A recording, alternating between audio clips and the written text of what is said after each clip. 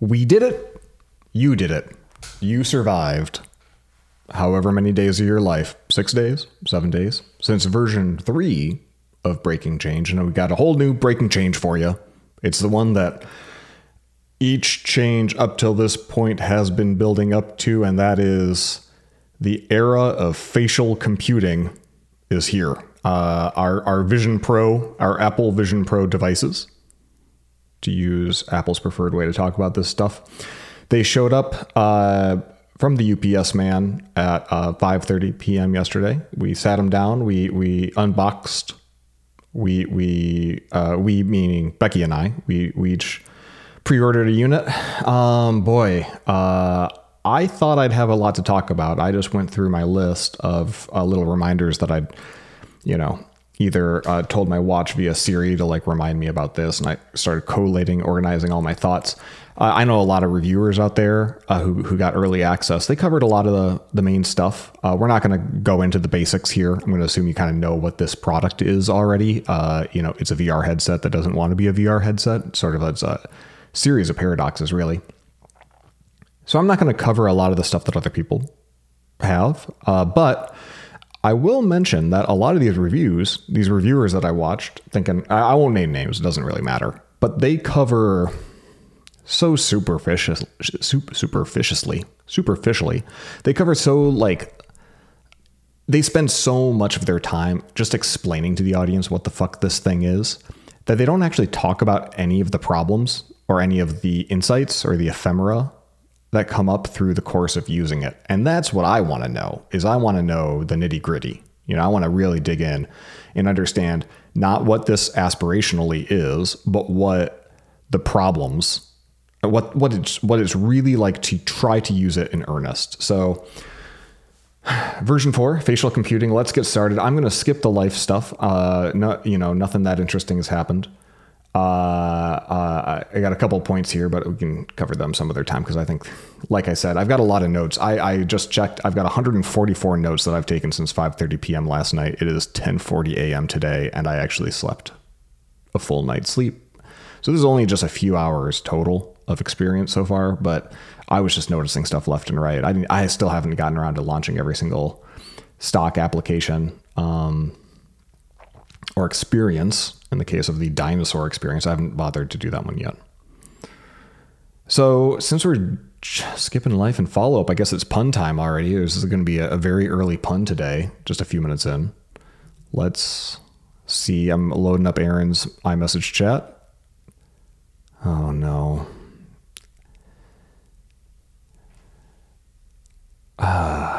It's even got a parenthetical explanation of how I'm supposed to read it, because it's wordplay that only makes sense if you are reading it with your eyeballs, which I guess is appropriate given the content of the day. It says, "Are you enjoying Vision Pro?" Where R. Oh wait, no, he says read it as AR. Well, fuck that up. He even gave me pronunciation guidelines and I read them incorrectly. AR, you enjoying Vision Pro? AR. You enjoying Vision Pro. So for that one, you'd really have to be thinking about like, what would that look like on paper? Man, these are he's not sending his best. All right. I'm going to copy this. Boy, AR, are you in? Ugh. All right. I'm going to call that the worst one that we've had and just move right along. So February 3rd, 2024, version 4, AR, you enjoying Vision Pro. Sorry, Aaron. There's always next time. All right. So what's my headline on this device? What is the Apple Vision Pro? I think it's clearly the future. And I feel even more strongly that way now, that it's clearly the future, because it is definitely not the present.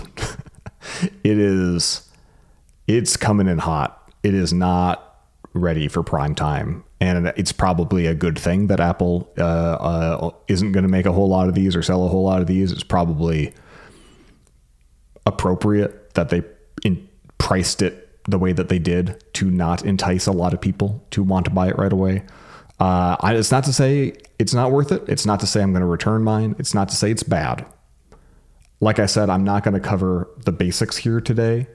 I'm not going to review it against its competitors because it really doesn't have any competitors. Becky and I were talking this morning about how the Famicom, the Japanese version of the Nintendo Entertainment System, the NES, before 1985, the Famicom had cartridges and discs that could connect via a modem attachment and do things like banking and stock trading and horse betting in the real world. It was in an era of game systems, computers, game systems. And the idea was, well, let's see if we can get this game system and maybe like stack it up, ladder it up to be a computer. And that's what Meta is doing, right? With the Oculus acquisition and now the Meta Quest headsets. And you can see, I think they're learning the same thing Nintendo learned, which is it is really difficult to take a purpose-built game console and then make it into a general purpose computer. But the other way goes great. The Amiga was not designed to be a game system, but it was a very popular and successful one because as a general purpose computer, it was so powerful. And now even today, right, people build these huge gaming PCs, and like ostensibly the most PC that you can buy ends up being specialized for gaming because no one even needs that much beef with their computing anymore. And so you can see a path where Apple Vision Pro, by being so general purpose, quote unquote, spatial computing, so powerful relative to the competition, and not just in terms of horsepower, but in terms of optics and both. When I say optics, I suppose I mean both the micro OLED screens that you're looking at, as well as the cameras that it uses for pass-through video. It is attempting to do a different thing. And so there's not really competition. So it's not really worth comparing it to competition, although I might mention a few things that experientially will resonate if you've used other VR headsets before. And some of the terms of art here have been around in VR land for a long time, and I'll try to call those out and define them when I mention them. Instead, I'd like to measure the Apple Vision Pro against what Apple says it is, because Apple's marketing, it's sort of the wire. It's sort of like, if you come at the king, you best not miss. Apple's marketing never equivocates. It never says, hey, well, this is where we want to be, but right now we're here. It's like full floor in, this is what it is. This is what we do. Now, they won't say it has features that it doesn't have, but they are selling the vision of the Vision Pro, and they're not holding back. And so I'm going to measure it against that. I'm going to assume it's not a VR device. I'm not going to give it, points for the technical constraints that it's under, because Apple's not coming out and acting like there are any. Instead, if you measure it against what Apple says it is, then I think you have a much more interesting conversation than we're seeing in a lot of the reviews right now. And so, yeah, that's what you're getting here today. Because ultimately, if you just compare it to the competition, as if there were any, it blows it all out of the water. Do you want to know if this is the best VR headset ever, even if there's never going to be any like immersive games for it in the sort of way that there is on Steam VR? Yes, it blows it out of the water, but it is simultaneously not nearly good enough to deliver on the promise that Apple has. And that's, it's version 1. The Apple Watch Series 0, which I also purchased and used every day, was a terrible product. It didn't know what it was. It was full of features that have since been cut or de-emphasized. The features that we have come to love were half-baked: the fitness, the notifications, the health. It was slow as balls. It was the screen did not show up unless you very daintily turned your wrist up at just the right angle, so you couldn't even see what time it was. Siri barely worked. The networking was terribly slow. The Apple Watch Series 0 was a promise. It was an IOU for the Apple Watch Ultra 8 years later. So that's how I feel about it right now. I think the Apple Watch comparison is really strong with where this thing's at. Even the original iPhone, right? With no copy paste, no multitasking, no GPS, right? No video recording, right? The iPhone got there. It got a lot of this stuff, but version 1 of the iPhone was similarly constrained. Although I think there are ways in which the iPhone is successful that the Vision Pro, out the gate at least, with version 1.0.2 of the software, which is what I'm using, is not there. So I would summarize to say I have high aspirations for Vision OS and the Vision platform, but low expectations. As well as in terms of my use case, if all this is a screen sharing utility for my Mac, like a nice display for my Mac that I can angle my neck upward and just have sort of like a relaxed view, a neck neutral position, and a big old screen, so that I'm not hunched over a laptop, or I'm not, awkwardly like having to correct my posture at my desk all the time. I would use it just for that. So is it worth it for me? As long as it can do that, yes. So that's a low bar to clear. And that's why if you're going out and getting one of these expecting it to revolutionize everything, no, it is. So I say facial computing. It is an iPad on your face, and you got to reckon with that. And in some ways, it's even more iPad-y than the iPad. Like if you use the iPad for productivity instead of the Mac, because you like the idea of simplicity, but sometimes the animations and stuff frustrate you, this is going to be more that way than even the iPad is relative to the Mac. So let's talk a little bit about first launch experience. What's it like when you unbox this thing? And I would say that the unboxing experience is complicated. The box, people are saying the box is big. It is big, but it's not huge. It's, about twice the size of a headset. You open up the box, you see the headset. It's got this little sweater on its face. It's very cute. You pull that off, you rip the sweater off because who needs it? It's not by sweater. I mean, there's a jersey knit thing that sits on the front glass to protect the unnecessary screen that no one asked for. There's just so many little. It's been a long time since Apple shipped a product. When last time Apple shipped a product that included like all of the bonuses of premiumness was probably it might have been Apple Watch Series 0. If you got the gold one, you got a really nice big package with a lot of extra toys. But for the normal people, probably the iPhone Edge that included a dock, right? And the headphones. And there was like a lot going on in that box. This is similar. This is even more so, right? Because you get the alternative light shield cushion in there. You get the alternative headband, the dual loop headband. You get a polishing cloth. There's just like a lot of doodads in the box. And so the thing that's changed from 2007 till today is now all of Apple stuff is trying to eschew plastic. And so there's those little like origami tabs to close these little paper structures and you peel it all off. And I was very careful to delicately not tear everything, put everything back in its place. Because if you don't put everything back in that box just the way it was as you're opening and removing pieces, it's never going to get back in that spot again, because it is a complicated pancake stack of pancakes of little boxes. So yeah, that was interesting. It didn't feel any more premium than anything else. So it's definitely it's an Apple box. The knit strap that John Siracusa over at ATP has called it's like a catcher's mitt, because it kind of cradles the back of your head no matter what the shape is. And it's got a tensioning dial on the right side. It is, I told you last week it would be terrible, and I was right.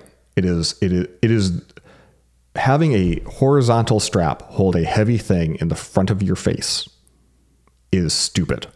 And Apple should have known it was stupid, but it looks really cool if you design a cool looking one. And that's what they went for. And the reason it's stupid, of course, is that because if you want to get a good fit with no light bleeding, you have to tighten the fuck out of it. And if you do that, now you've just created a lever where the fulcrum of the weight is in front of your nose. And so now all this weight is pulling your face down, which pulls it down, which makes you tighten it more. And so I saw Becky take hers off after a few minutes. And of course, she had a red outline around her face. And this was 30 minutes after Aaron Patterson, Tenderlove, you may know him as the one who provides the puns on this program, had a big old red ring around his face. It's the wrong strap. And the fact that Apple shipped it is hubris, in my opinion, because it makes good marketing. And again, what are they doing here? They're selling the lowercase v Vision of the platform in advertising right now. I would not be surprised if version 2 of this has a fundamentally different default strap. Once it's broken into the zeitgeist more. So yeah, it's bad. The top strap, you might remember I said would be better, but still not good.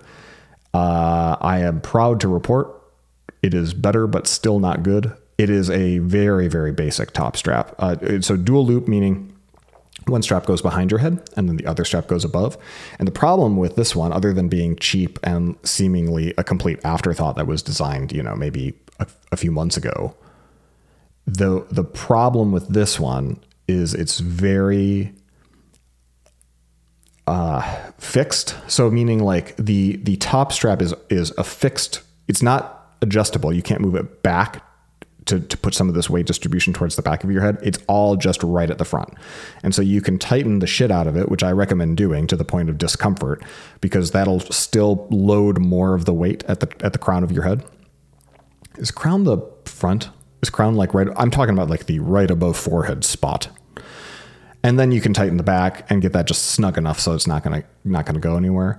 The nice thing about it being lightweight and simple, at least, is that you can it compresses a lot smaller than the other band does. So when you're just carrying the thing around, it's more compact, I suppose.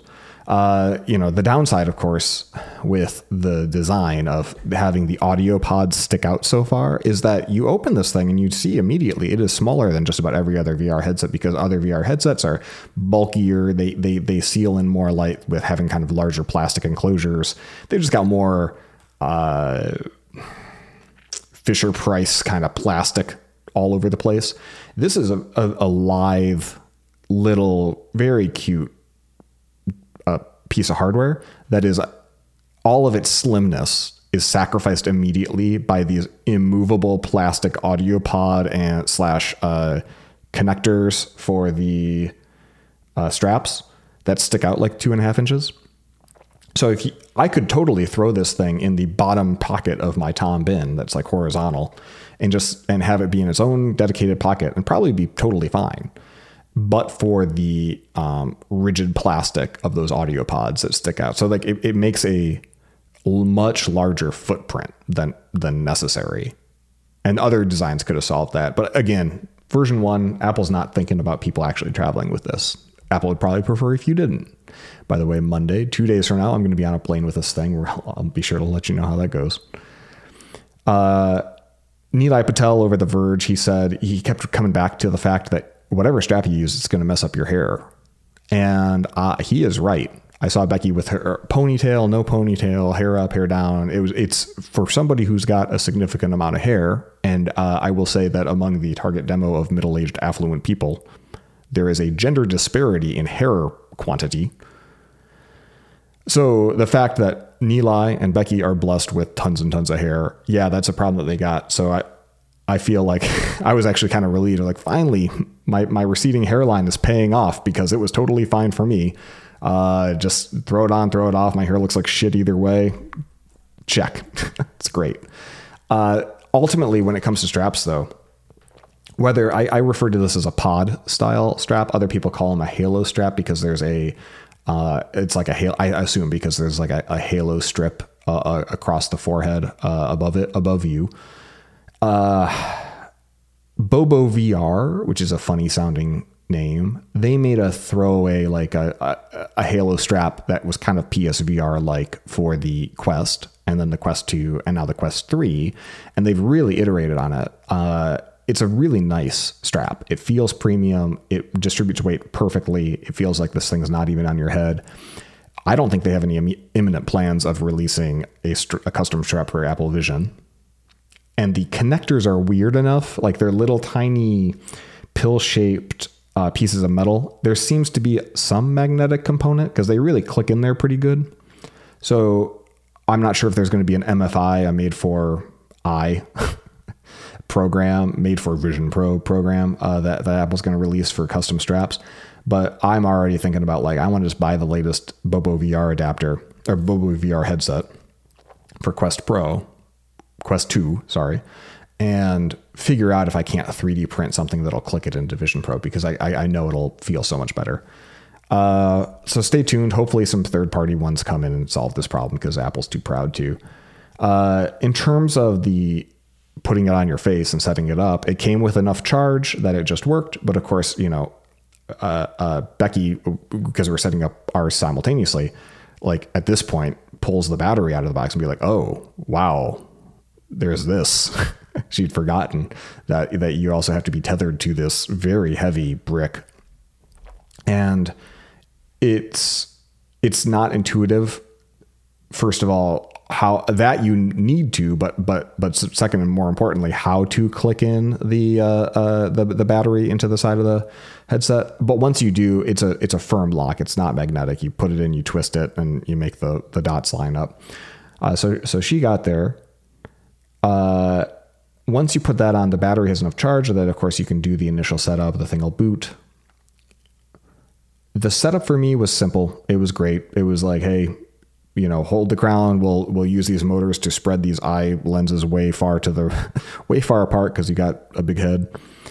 And of what I remember of it, it was kind of fun. It felt like target practice. The asking you, hey, look at all these 8 dots in a circle, and then click your fingers together to kind of practice the game of selecting with your eyes and fingers. And that went great for me.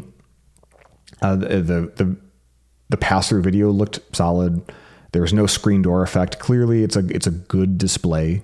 I've got really good vision. I'm very fortunate still to have pretty good vision. I can see screen door effect, meaning like the little tiny black lines horizontally and vertically between each pixel. Not that you're actually seeing, you wouldn't see that with a naked eye, but these lenses have a magnifying effect. And so you're really it's like you've got a loop or a magnifying glass over the display is how you're actually experiencing it, because they're so tiny. They're like postage stamp size displays. And so for almost every other headset, I can see these quote unquote screen door of pixels, and I can't in Vision Pro, and that's really nice. But another effect that really throws off people's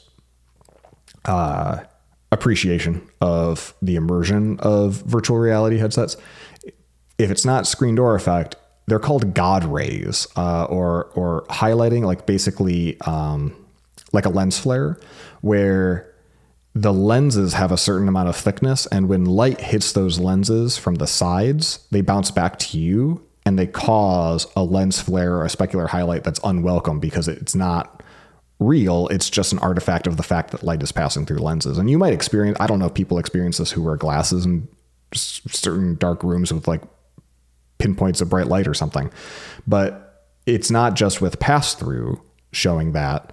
It's if you're in a fully immersive environment. In fact, it's more pronounced when everything's black, but there's like one really bright white thing. Like, for example, you're in the theater watching an Apple TV app program, and the Apple comes on. Like, you're going to probably see all this like random God rays or pieces of stray pieces of bright light just kind of coming from the wrong angle.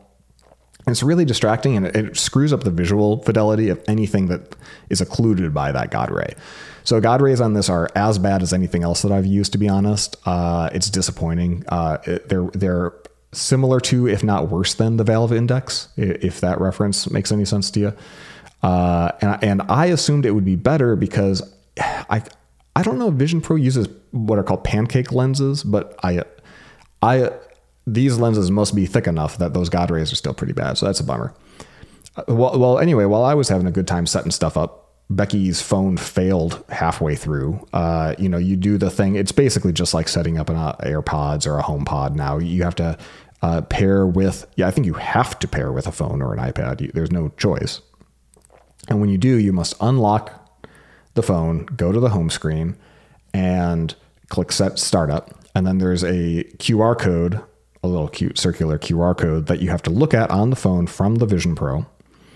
And I did it. It was fine. Becky really struggled to get the phone unlocked, get it to show up. It wasn't showing up. When it finally did show up, she did it. She got to the next screen, and then the phone immediately went to sleep and stopped doing the thing. And so that resulted in it requiring her to do a manual login. And the manual login, of course, was really difficult because she hadn't even put in her prescription lenses yet, which, again, we probably should have done first. So we popped off the headset, put in her prescription lenses, got the manual login going.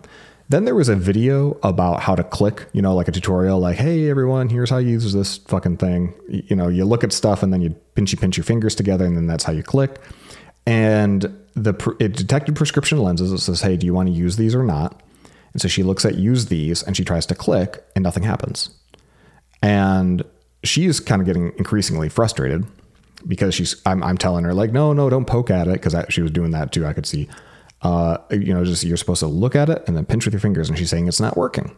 And I realized what had happened was that the order of things got fucked up somehow, where the prescription lenses were in, but maybe it's because we put them in later. She'd seen the video teaching her how to click, but because of where that wizard is in the first launch experience workflow, there was the clicking hadn't been activated yet. So like the whatever subsystem actually is looking at your eyes and letting you click, that wasn't active yet. The only way for her to proceed would have been to click the digital crown in, but nothing was telling her that to like hit the button.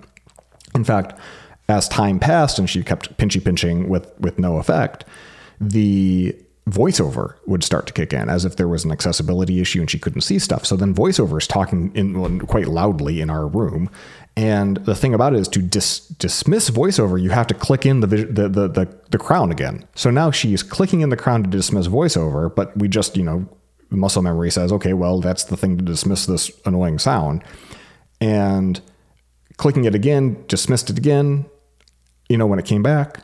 But only the only path through the eye of the needle here was she had to think, oh, I need to click the digital crown to confirm that I want to enable these prescription lenses during the 5 seconds between voiceover assistive help chiming in, which is just absurd. But she got there. And for me, it was agonizing because I'm trying not to snap or anything. I think I know what's right. And of course, I don't know shit.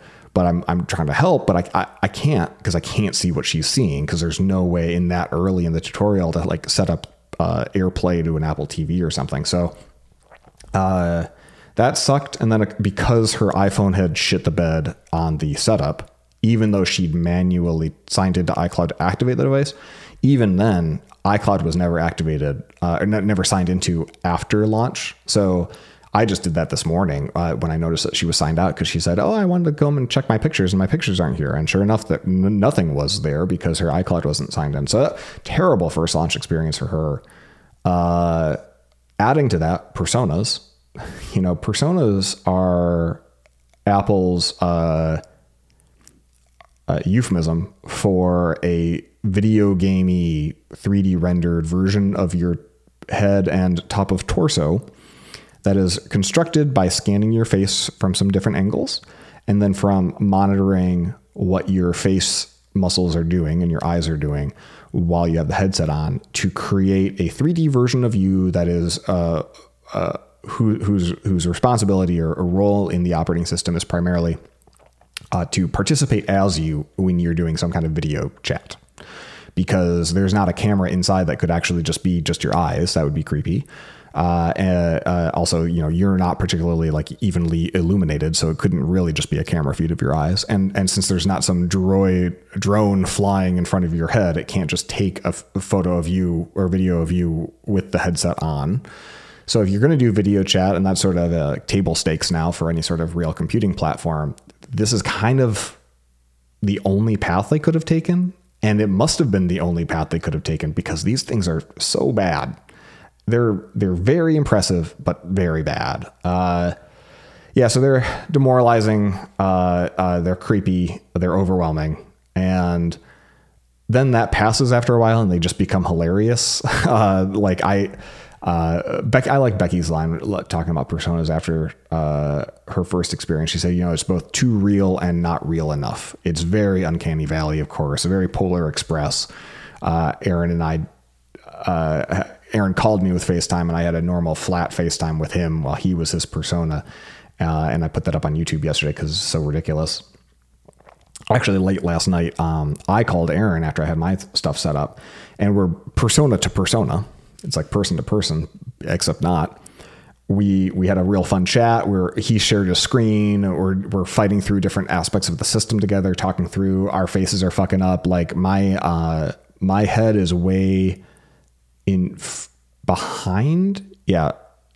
Way in front of my torso. So like at a weird angle, like my whole, like something about my scan really screwed up.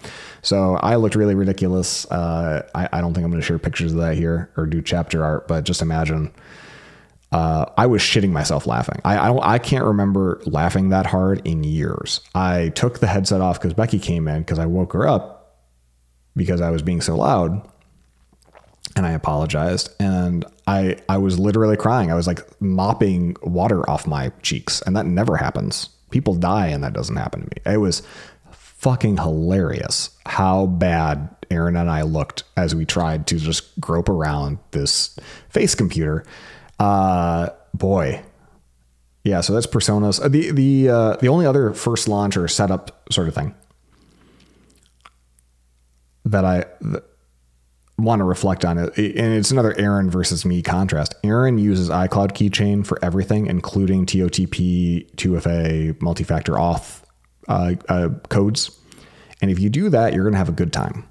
If you use 1Password, you're not going to have a great time, because first of all, you have to download the 1Password iPad app. There's not a Vision Pro app yet.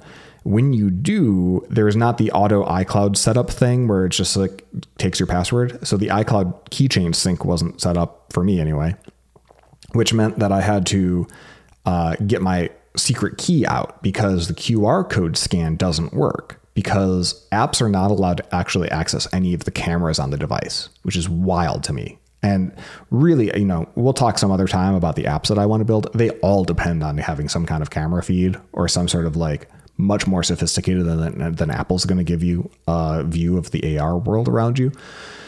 So that's a separately demoralizing thing. But anyway, yeah, the 1Password QR reader, when you click it and you give it access, what it's really giving access to is your persona, but you don't need your persona. You need to read a QR code. And so ultimately, when I got to that panel, it was just one of those, video icon with a slash through it. So QR code wasn't going to work. So I needed the whole emergency kit with my, domain, my email, my 1Password, and then the secret key. And the secret key you had to get from another computer. So then I had to figure out screen sharing. And now I'm still just kind of pinching around everywhere trying to get it, because I don't have my keyboard and my trackpad out yet. And it probably took me like 10 to 15 minutes just to get 1Password logged in. And then once I did, it took me several more minutes to figure out how to enable the Safari extensions and how to enable 1Password as a system level password provider. And these are problems that every time you try to do a new platform, like when people talk about potentially competing with the iPhone or Android and starting a brand new mobile operating system, every year that they wait, it gets harder because our expectations are higher and the capabilities of these platforms are greater. So the barrier of entry also rises. And this is true even when Apple launches a new platform, because they couldn't launch this and not have copy and paste. They couldn't launch this and not have the, third-party app password provider API built in. But when all of the user interface stuff needs to be built from scratch, it means that they have to figure out a way for you to get that stuff set up. And that's why, when in doubt, just do whatever the iPad does as sort of a fallback mechanism was clearly their approach. And even that falls down somewhat regularly, and we'll talk about that in other ways, but suffice to say, 1Password and getting that going was not fun. I had to take a break. I don't get nauseous really with I haven't been with this headset, but I needed a break because I was mad. It was just like demoralizing, frustrating. I was pinching, nothing was working. I got logged into 1Password and I was like, cool, now I can download apps and log into the apps. And it felt really just like I was swimming upstream. And I know, there's in our minds when we know something is a one-time annoyance or one-time cost versus this is just shitty and this is how it is and how it's always going to be. There's a lot of these one-time costs in getting set up with any computer or any new iPad or phone or whatever, where you're going through settings and you're getting stuff. So I knew this was a one-time annoyance, but it really, like, the fact that 1Password was so fucked out the gate really wrecked my first launch experience. In the same way Becky really struggled getting her persona to scan correctly and look at all realistic and still wasn't happy about it. There's just enough steps. There's enough opportunities to fall off the bus during this first launch experience with the Vision Pro that I'd be surprised anyone gets this thing set up and doesn't immediately say, all right, I need a drink. I'm going to pour something. I'm going to take a walk. I'm going to think about what I did. I'm going to do that Pedro Pascal thing where I just sit on the swing and just stare off in the distance for a while. Because if this is the future, it's, like I said, not the present. I did that. I got set up and I live to tell about it. So moving right along, we should talk about navigation and the kind of interaction model that Vision Pro has you use. So it's all about eyes and fingers. You've probably seen that retina tracking or eye tracking of your eyes, and what you're looking at is it's the equivalent of the mouse, right? It's you hover over stuff by gazing at it, and then you click stuff by tapping your fingers together. Now, there's been a lot of, in the reviews, I think it was good that a lot of them covered that these are indirect things. It's not you looking at something selects it. It's a camera seeing your eyes at a certain angle that selects it. Whereas, like, touching the screen of an iPhone is what does it. It's not like some other thing. Yes, it's a sensor, right? But there's an indirection to it and there's a leg to it where it's just fussy enough. It doesn't feel like I'm thinking this and then I click it. It's just I'm looking at it, and the more intently I look, it usually hits there, but like it might be off or it might just not see it. And I've got good vision. As far as I know, I've got beautiful, wonderful irises that any good scanner would love to work with. It's not like I got lazy eyes or any sort of condition like that. It's just indirect. It's not satisfying. And clicking with your fingers, pinching your two fingers together. I've used gesture-based controls in all kinds of systems over the years, in different contexts, including the Quest 2 introduced a gesture-like control, and I find it icky to tap against myself, skin to skin. Like I don't like it. It feels uncomfortable to me. I don't know what that says about my self-image or whatever, but it's sort of like I want something more satisfying than some more skin and the pad of bone underneath and calling that a click. Because my body says, hey, dummy, that's a dumb motion. And I have to say, no, body, there's a camera looking at that hand. And when I make that dumb motion, buttons get clicked. It just feels unsatisfying. Anyway, if you're, because like I said, the when in doubt, do what the iPad does, or when in doubt, literally use an iPad app or iPad metaphor is so pervasive in Vision Pro that it so often feels interchangeable to go from a Vision Pro native application with, back in the original iPhone, every button was supposed to be 44 pixels. Now points, 44 pixels wide, because that was roughly how big a fingertip would be to make it a pleasant tap target.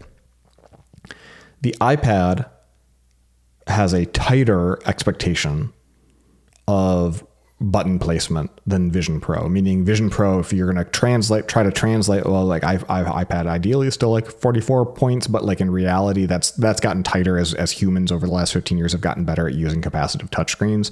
So like, let's call it 35 points. Now, if you're not thinking in terms of pixels, it's an arbitrary number. The unit of measurement doesn't matter, but like iPads say that the buttons typically are like 35 points wide and like maybe they're 10 points separated from one another, so you don't hit the wrong one. They are probably 30 or 40% closer together on average than analogous controls in a Vision Pro app using native Vision controls. And that means that when you launch a quote unquote compatible iPad app, unless you make it really, really big, the likelihood that you're going to look at the right thing, tap your fingers together, and have the right button or the right link click is lower on the iPad compatible app than the Vision Pro app. And so if I was an app developer and I had an iPad app, I would go through just the very basic step of compiling for Vision Pro and getting those native controls and doing nothing else just to make the app more usable. And we'll talk about one example of an app like that later when we get to the mailbag, I think.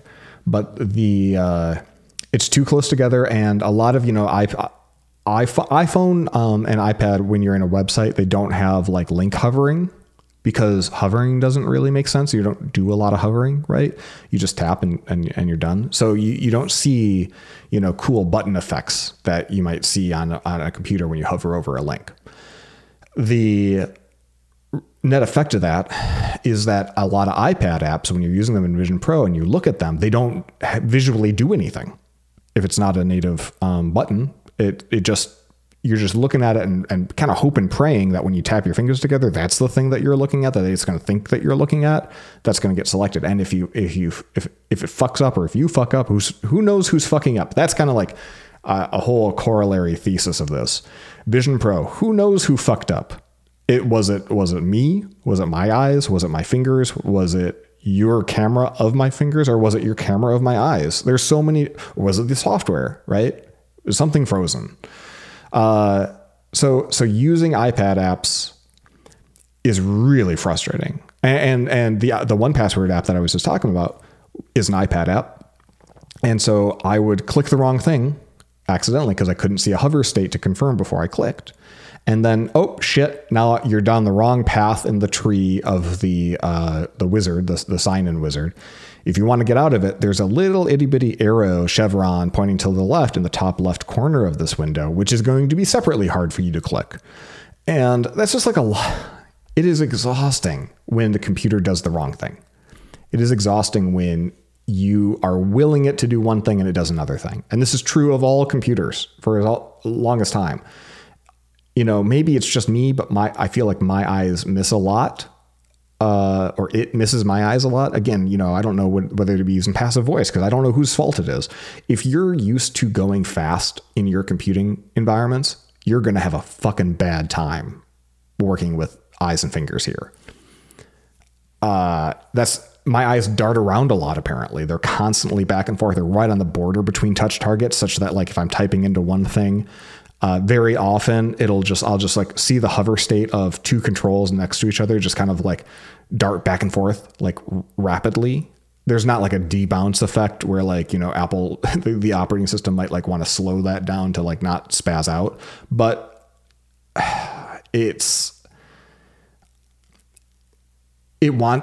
the operating system needs that to be fast because it's already too slow. Right? When you select something with your eyes, it needs to be even faster than that because the recognition isn't as fast as it could be. It's fast. It's faster. Like it blows out the rest of the competition, but it's not instant. You're faster than it. So your movement of your eyes and your brain's understanding of what your eyes are doing is faster than this camera.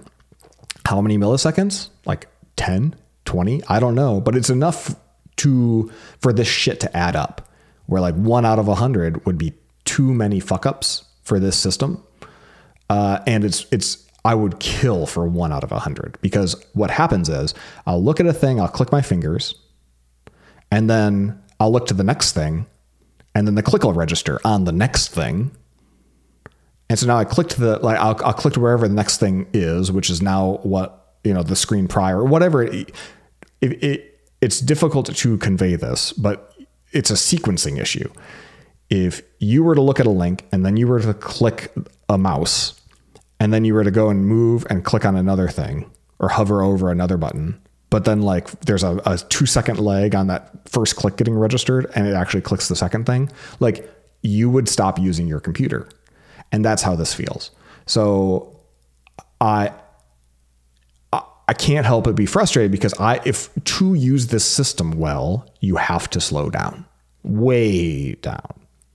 You have to look at the button.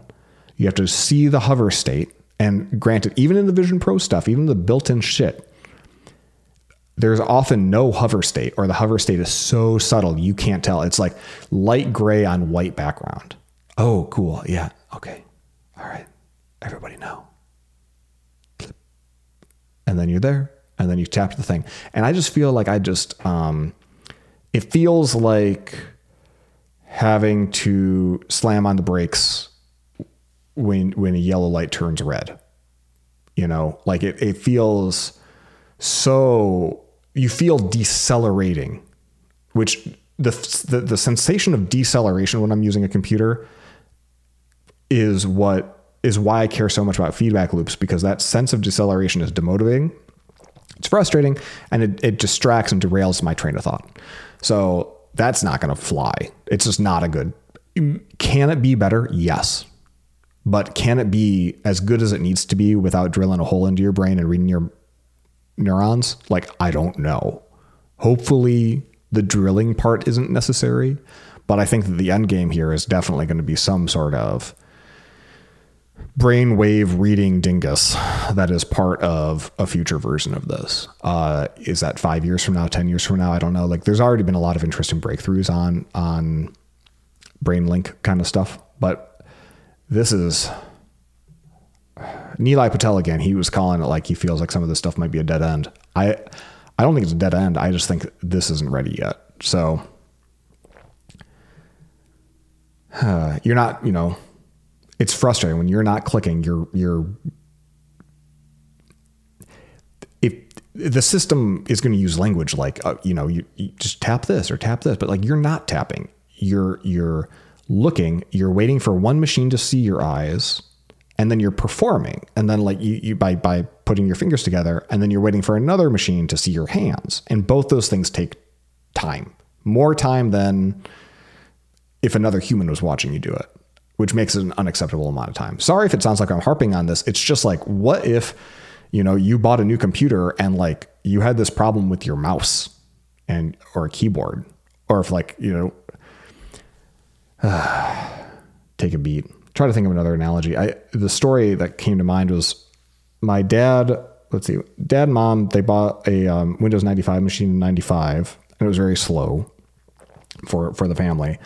But it was understandably slow. It was the first time we'd used a graphic user interface. Before that, we only had ever used DOS. And it was cool, and I experimented. I played with it. And then around 98 or 99, we got, maybe it was 99, we got another computer. A new computer that was faster, bigger hard drive, more RAM. And I was so excited to finally have a fast computer. And it was the Windows 98 SE. And I remember the very first day we got it, Dad spent all that money. And I was such a little snot. Because I sat down, I opened up, I double-clicked my computer, then I double-click C, and I double-click a folder, and each of those operations was like 400, 500, 600 milliseconds, maybe 1, 2, 3 seconds to open a folder, because the hard drive had to grind it out. Remember that sound? Just like it's an organ grinder monkey inside your computer just going, and then it would pop out, and I'd be in the folder. But I remember just feeling like computers should be faster than me. The computer is good at what, right? Like I am a human in the land of meat bags, and I exist corporeally. And I'm, better at that human stuff than a computer would be if it were to suddenly have a robot body. If it was playing at my house, when I am on a desktop with a mouse and keyboard, I am visiting your house, Mr. Computer, and God fucking knows that like you should be better at this shit than I am. If I double click, this is my, 13-year-old, 12-year-old brain. Yeah, 13, 14-year-old brain. Like it just intuited for me that like, if I double click a thing and I'm waiting, like the computer fucked up or somebody who made the computer fucked up, like this is not my fault. This is your fault. And I got angry, like irritated, not like rabid or something, but irritated. And I'll never forget, because like Dad was in the room and he was like, well, Jesus Christ, I spent all this money, you asshole, kind of reaction. Totally fair. And I was like, Dad, it's not you. This is good. This is the best. It's just not good enough. That is almost too on point for how I feel about where the Vision Pro is right now. This is going to be so awesome in 15, 20 years. And I have a healthy impatience for that, because it's just like, it's not even close yet. Seriously, like, God, the finger, can't get over the skin on skin thing being so uncomfortable when you pinch. I would pay $100 for Bluetooth castanets. That little like clickety clackety musical accoutrement that you just click and then have it work 100% of the time. I would love to just have two thimbles that you clank together and have that be wired in over Bluetooth, somehow wired in wireless over Bluetooth, so that you could just reliably click, just like you can click on a mouse, because that would be faster. It would be more reliable, and you'd have some tactile feedback, and you don't have any of that with the current system. Hell, even if it's not Bluetooth, I paid $10 just for fucking two pieces of plastic to clash together, because the feeling of just constantly like tapping your fingers together is fine. Don't get me wrong. Like, and you can kind of, you can adjust it, right? You're performing for a camera, so you don't have to actually push hard. But when it fucks up and when it doesn't read it right, when it just doesn't register the click, then you're gonna tap your fingers harder. Just like you. When I used to do a lot of QA on software teams, I would be sitting and working and you click the button wouldn't do anything. And I would be like shoulder surfing the QA person. I'd be like, click harder. And they'd always laugh. And I'd be like, no, fucking click harder. And that's how I'm going to just burn in like a half centimeter of skin off of my right index finger at this rate. Because when I click on something and the hover state doesn't change, there's no indication that the click was registered, and I just keep on doing it, and then I realize, oh, the fucking app is frozen, which we'll get to that. Yeah, having at least if I had some $10 castanets, I'd have like a pleasant, flamenco dancing kind of sound going on, for fuck's sake.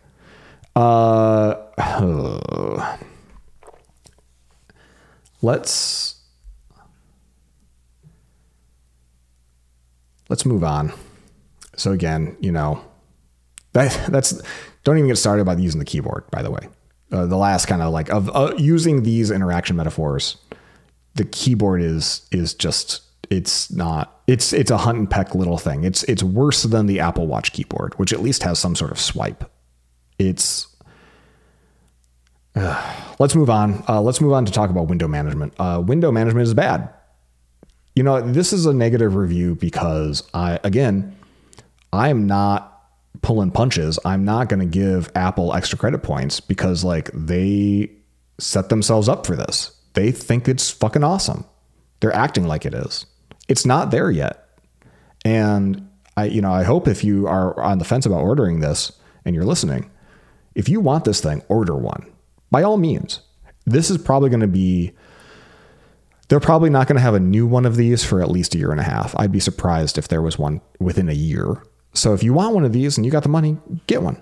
I'm going to probably keep mine. I'm just disappointed that they're not selling the Vision, and or they're selling the Vision, but they're not selling, God damn it, you know what I mean. So window management is bad because there are so few mechanisms that you as the user have to manage them. If you open up multiple apps naively, you can bring up the home screen. Since I mentioned keyboards, if you have a physical keyboard, you can hit Command H. But if you don't, you can hit the crown button and bring up the home overlay or whatever they call it. It's not a screen because you can still see stuff behind it. And when you launch something, it doesn't remove the other stuff. It just plops that window in front of you. So if you just crown app, crown app, crown app, you'll have three apps all kind of stacked on top of each other, which is reminiscent, right, of having 3 applications in macOS stacked on top of each other. The difference here is there's no command tab. There's no way to switch between those apps, but to go through and look at their little, like at the bottom bar, just like on an iPhone, pinch the bottom bar indicator and then drag it to the side or drag it up or drag it to the left. And so you carefully now are dragging all these forward and back and moving them around. And because there's no command tab equivalent, there's no app switcher, when they're all in the same space, you end up then with a kind of like tons of windows around you.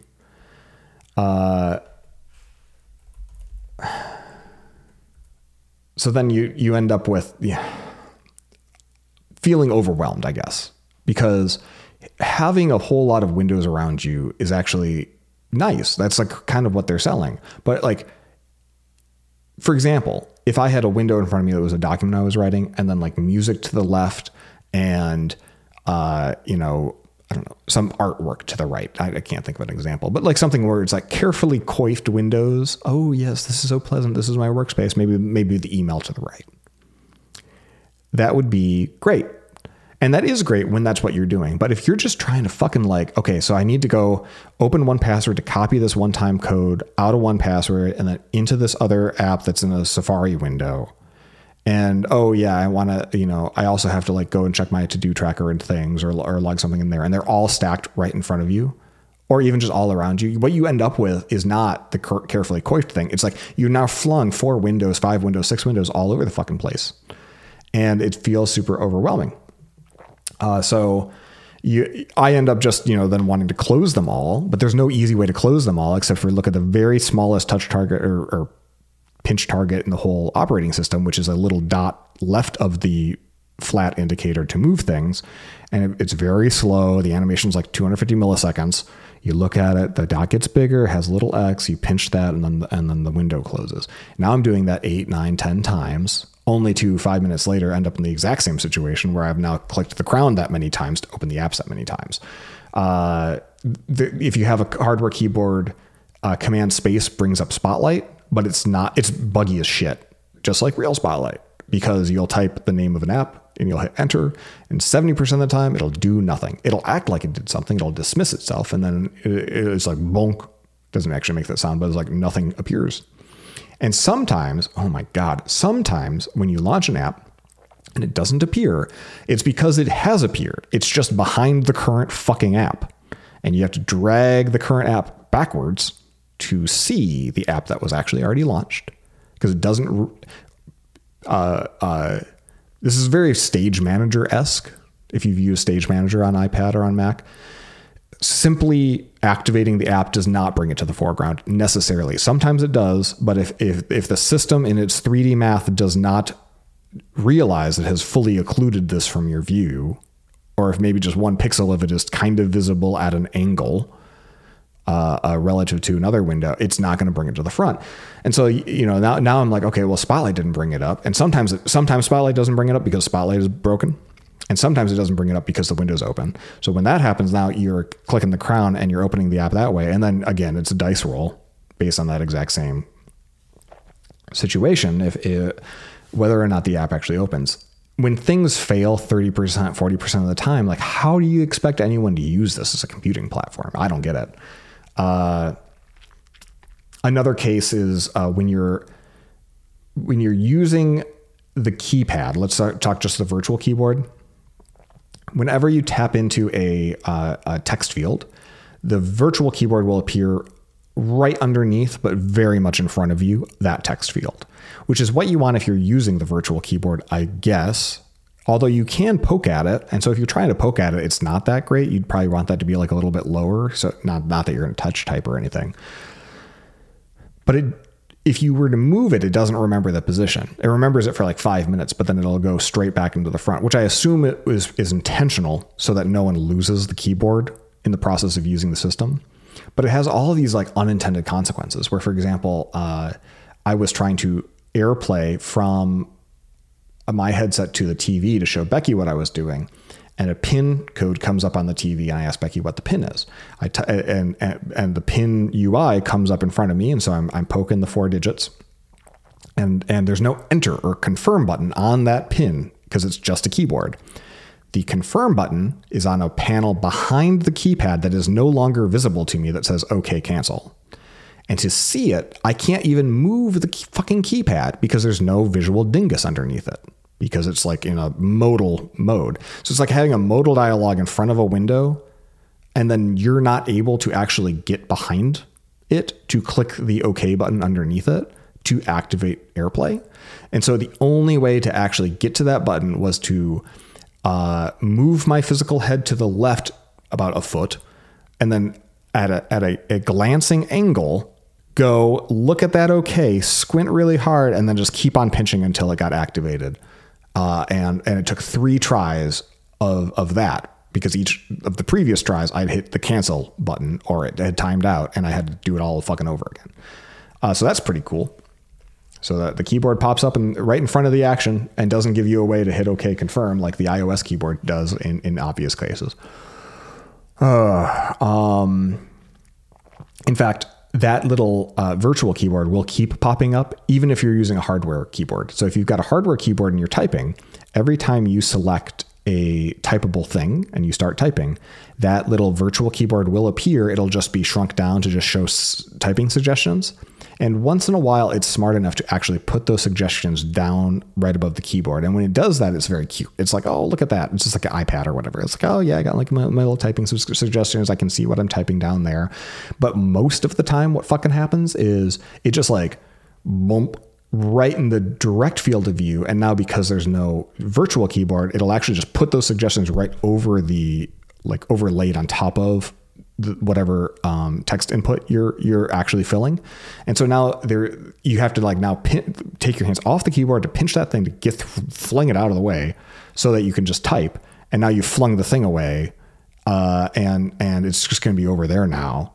And then about 30 seconds to 2 minutes later, it'll sit over there for about that long. And then after that timeout occurs, the next thing you try to select for text entry, that fucking little virtual thing just pops up again. And it's a nice to have if you've got a hardware keyboard. You probably don't need the autocomplete, because every time you're going to use it, you need to take your hands off the keyboard to go and pinch at it.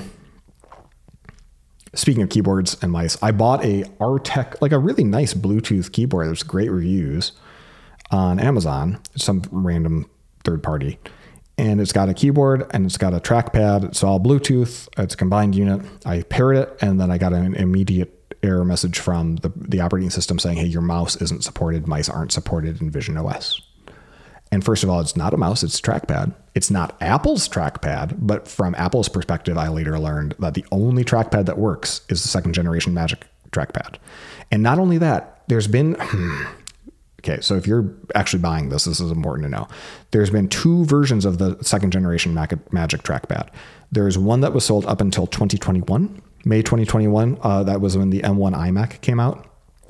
I've got 2 of those, and neither of them will pair with the Vision Pro. The one that came out after 2021, like with the M1 iMac, slightly more curved shape, that one will work with the Vision Pro. That is the only trackpad that works. No other trackpads work, and mice don't work.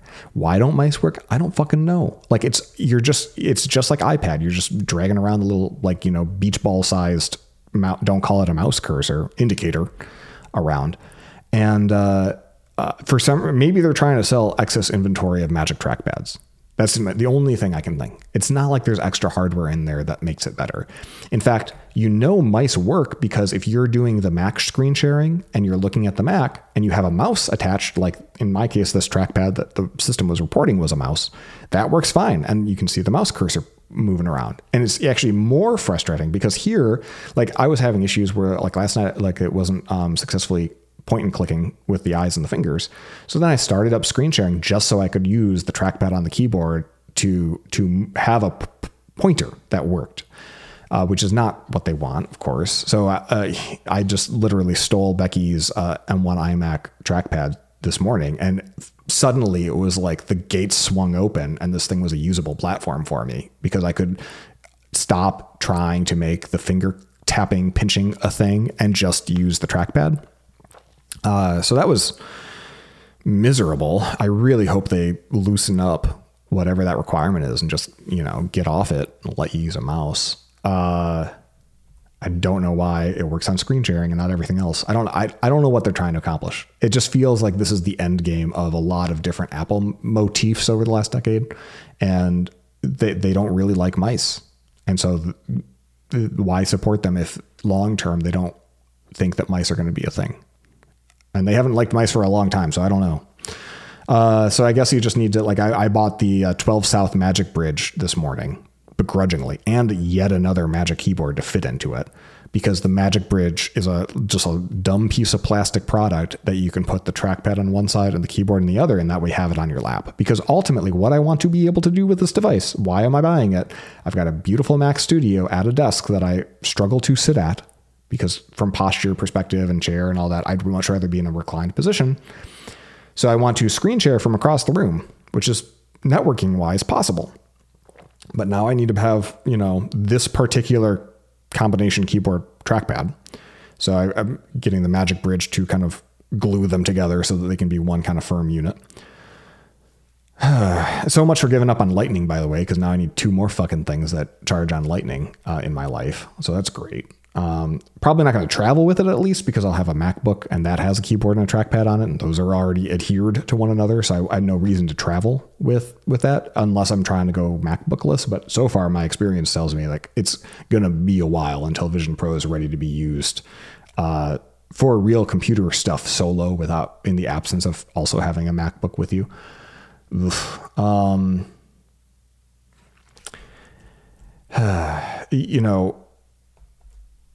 I'm looking through my notes here because I'm through, how many I'm through? We're making great progress.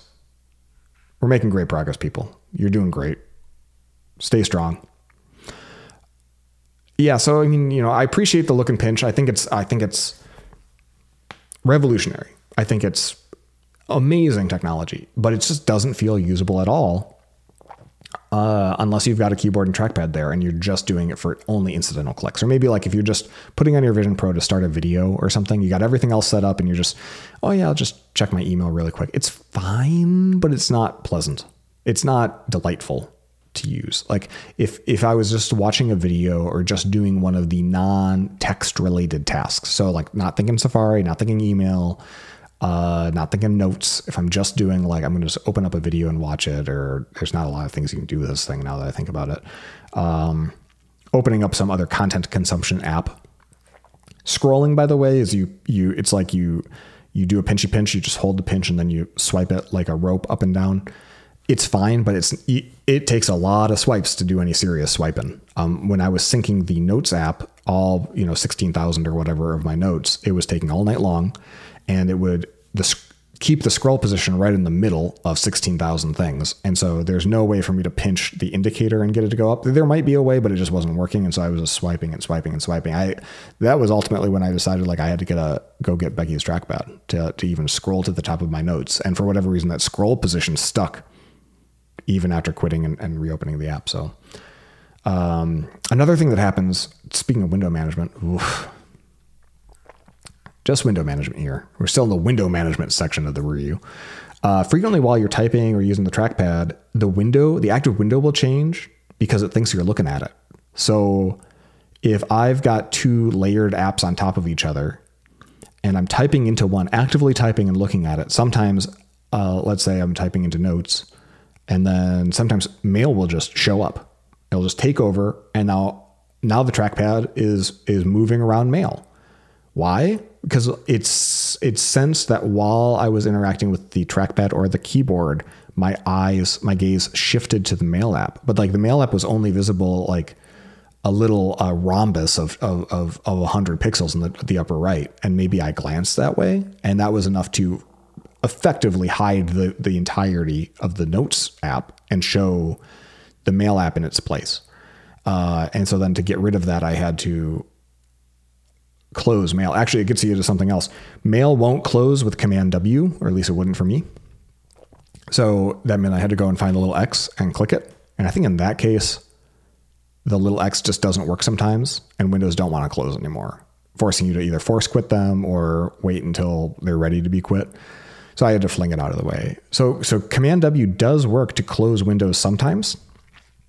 It works in Safari pretty reliably. Safari is a very good app overall once you configure it.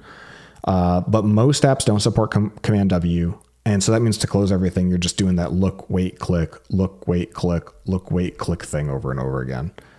I did learn, I got frustrated at one point and I just told Dingus, hide everything, and that just worked. So if you wanted to say hide everything over and over again to yourself, that's great. If you're in a public place and you're also smuggling drugs, don't get panicked and then yell hide everything over and over again, or somebody's going to probably find your drugs. Just a piece of drug dealer advice. Speaking of Dingus, there were reports that the Vision Pro team, like whoever's working on this platform, wanted to fork or make their own assistant because Siri was so fucked, was so bad. And after having a half day with this thing, I can see why. Because Siri's really bad. It failed at almost every single request I threw at it. And that's despite having multiple microphones all over this thing. I would ask it very basic things and it would just shit the bed. It would do some things very quickly. I was very impressed. It was able to turn on lights and turn off lights pretty much instantaneously. But most of the requests I asked, it failed in awkward ways, or it just didn't do anything at all. Dictation was especially bad, and you'd assume like something like this. So if you've been following the news, there are certain search bars where if you look at the microphone and you just start talking, it'll start dictating.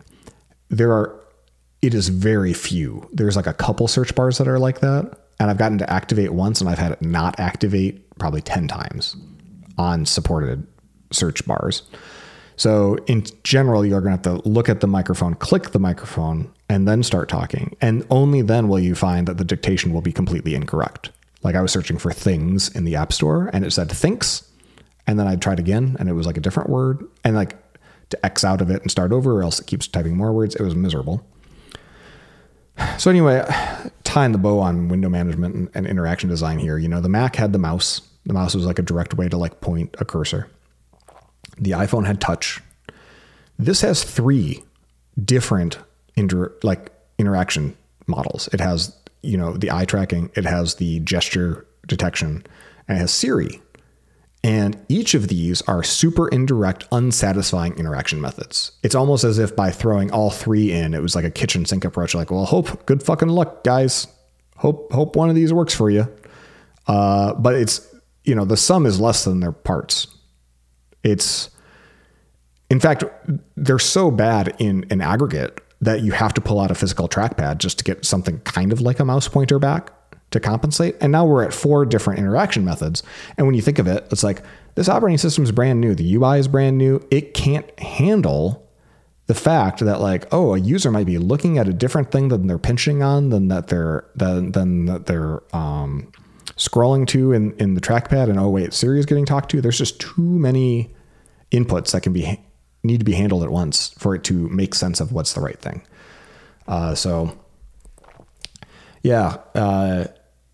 Window management is not ideal. And this is all, I haven't even mentioned the fact, like there's just no Command Tab. I would kill for Command Tab, or for Command Space Bar, which opens up Search or Spotlight to like work reliably as a launcher to like rapidly switch between apps.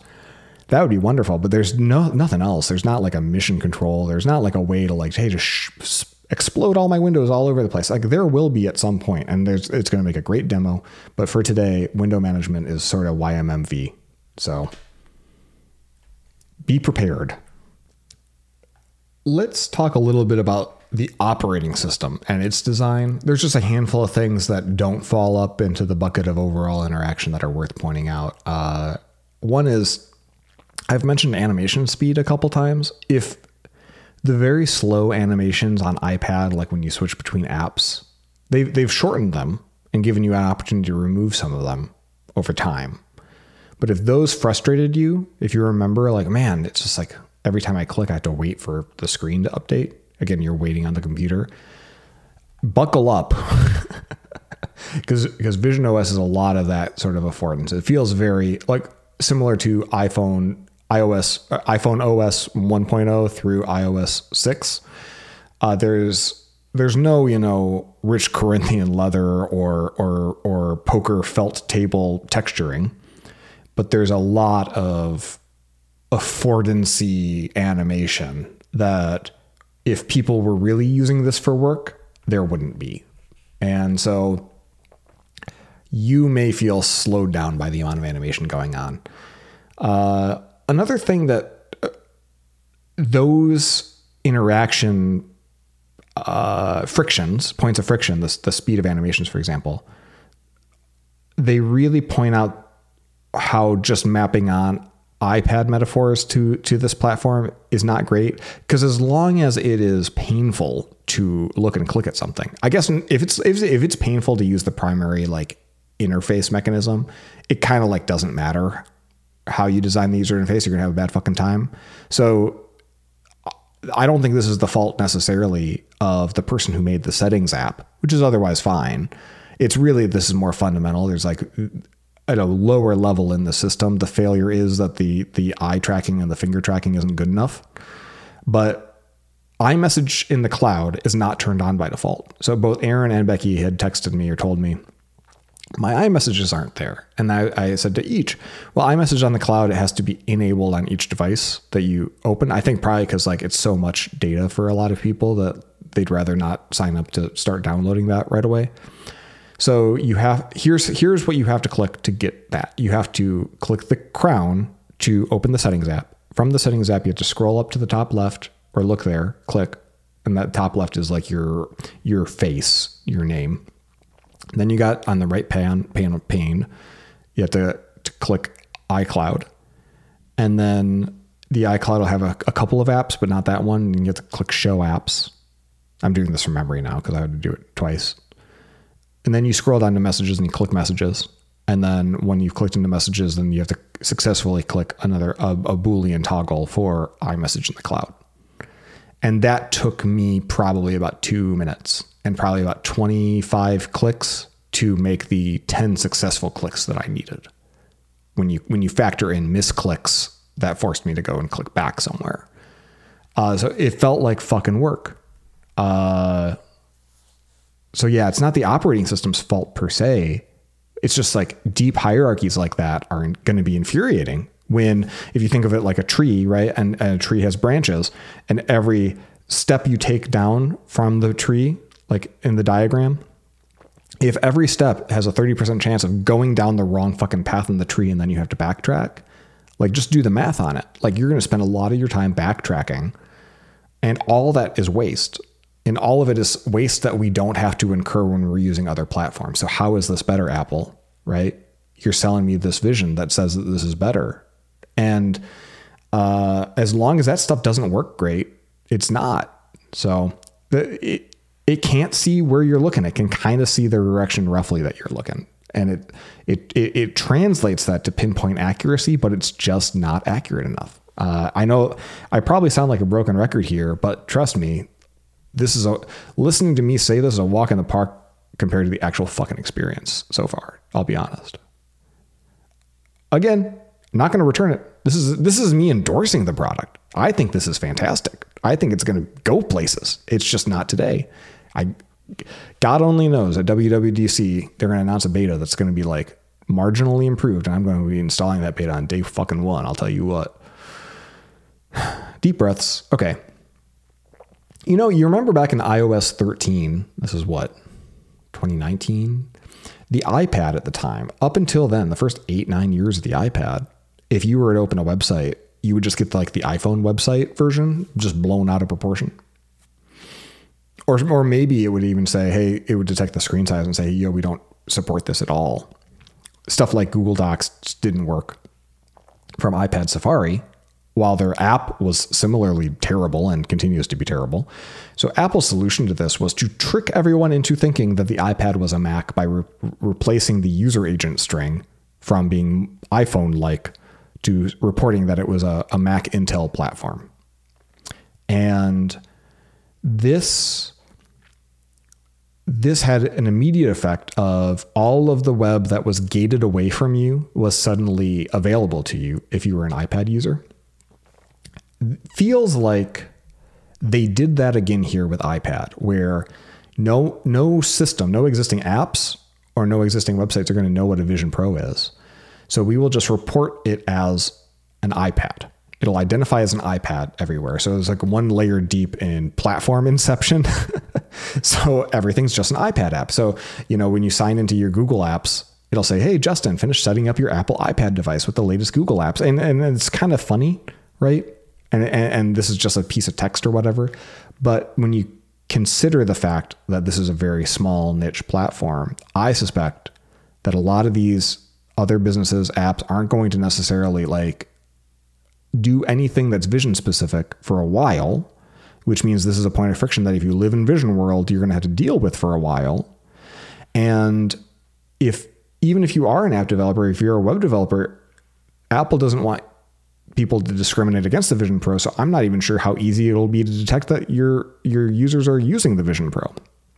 In fact, I'm sure it is doing stuff to obfuscate hover states, like probably not firing JavaScript events when you hover over things so as to not give away users' gaze information to see where they're staring, right? You could imagine a website just having seemingly no-op JavaScript hover action responders everywhere in order to build a map of where are they looking, just like you might with a cursor. Apple's forbidding that. So, and the way they're probably accomplishing that is reducing the number of JavaScript events that it triggers, which means that for web developers, it's going to make it harder to make good web apps on the Vision Pro for the sake of privacy.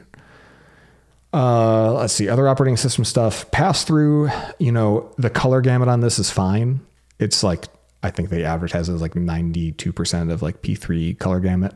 It just feels desaturated. So you put on the headset and you enter a very realistic world in terms of proportion. It's very impressive that it looks so things that are 5 inches away look 5 inches away. Things that are 2 inches away, everything is the chromatic aberration, right? Of the screen and all of the it all fits. The math, the physics to make this happen is really impressive. But the one thing that does stand out is it is very desaturated.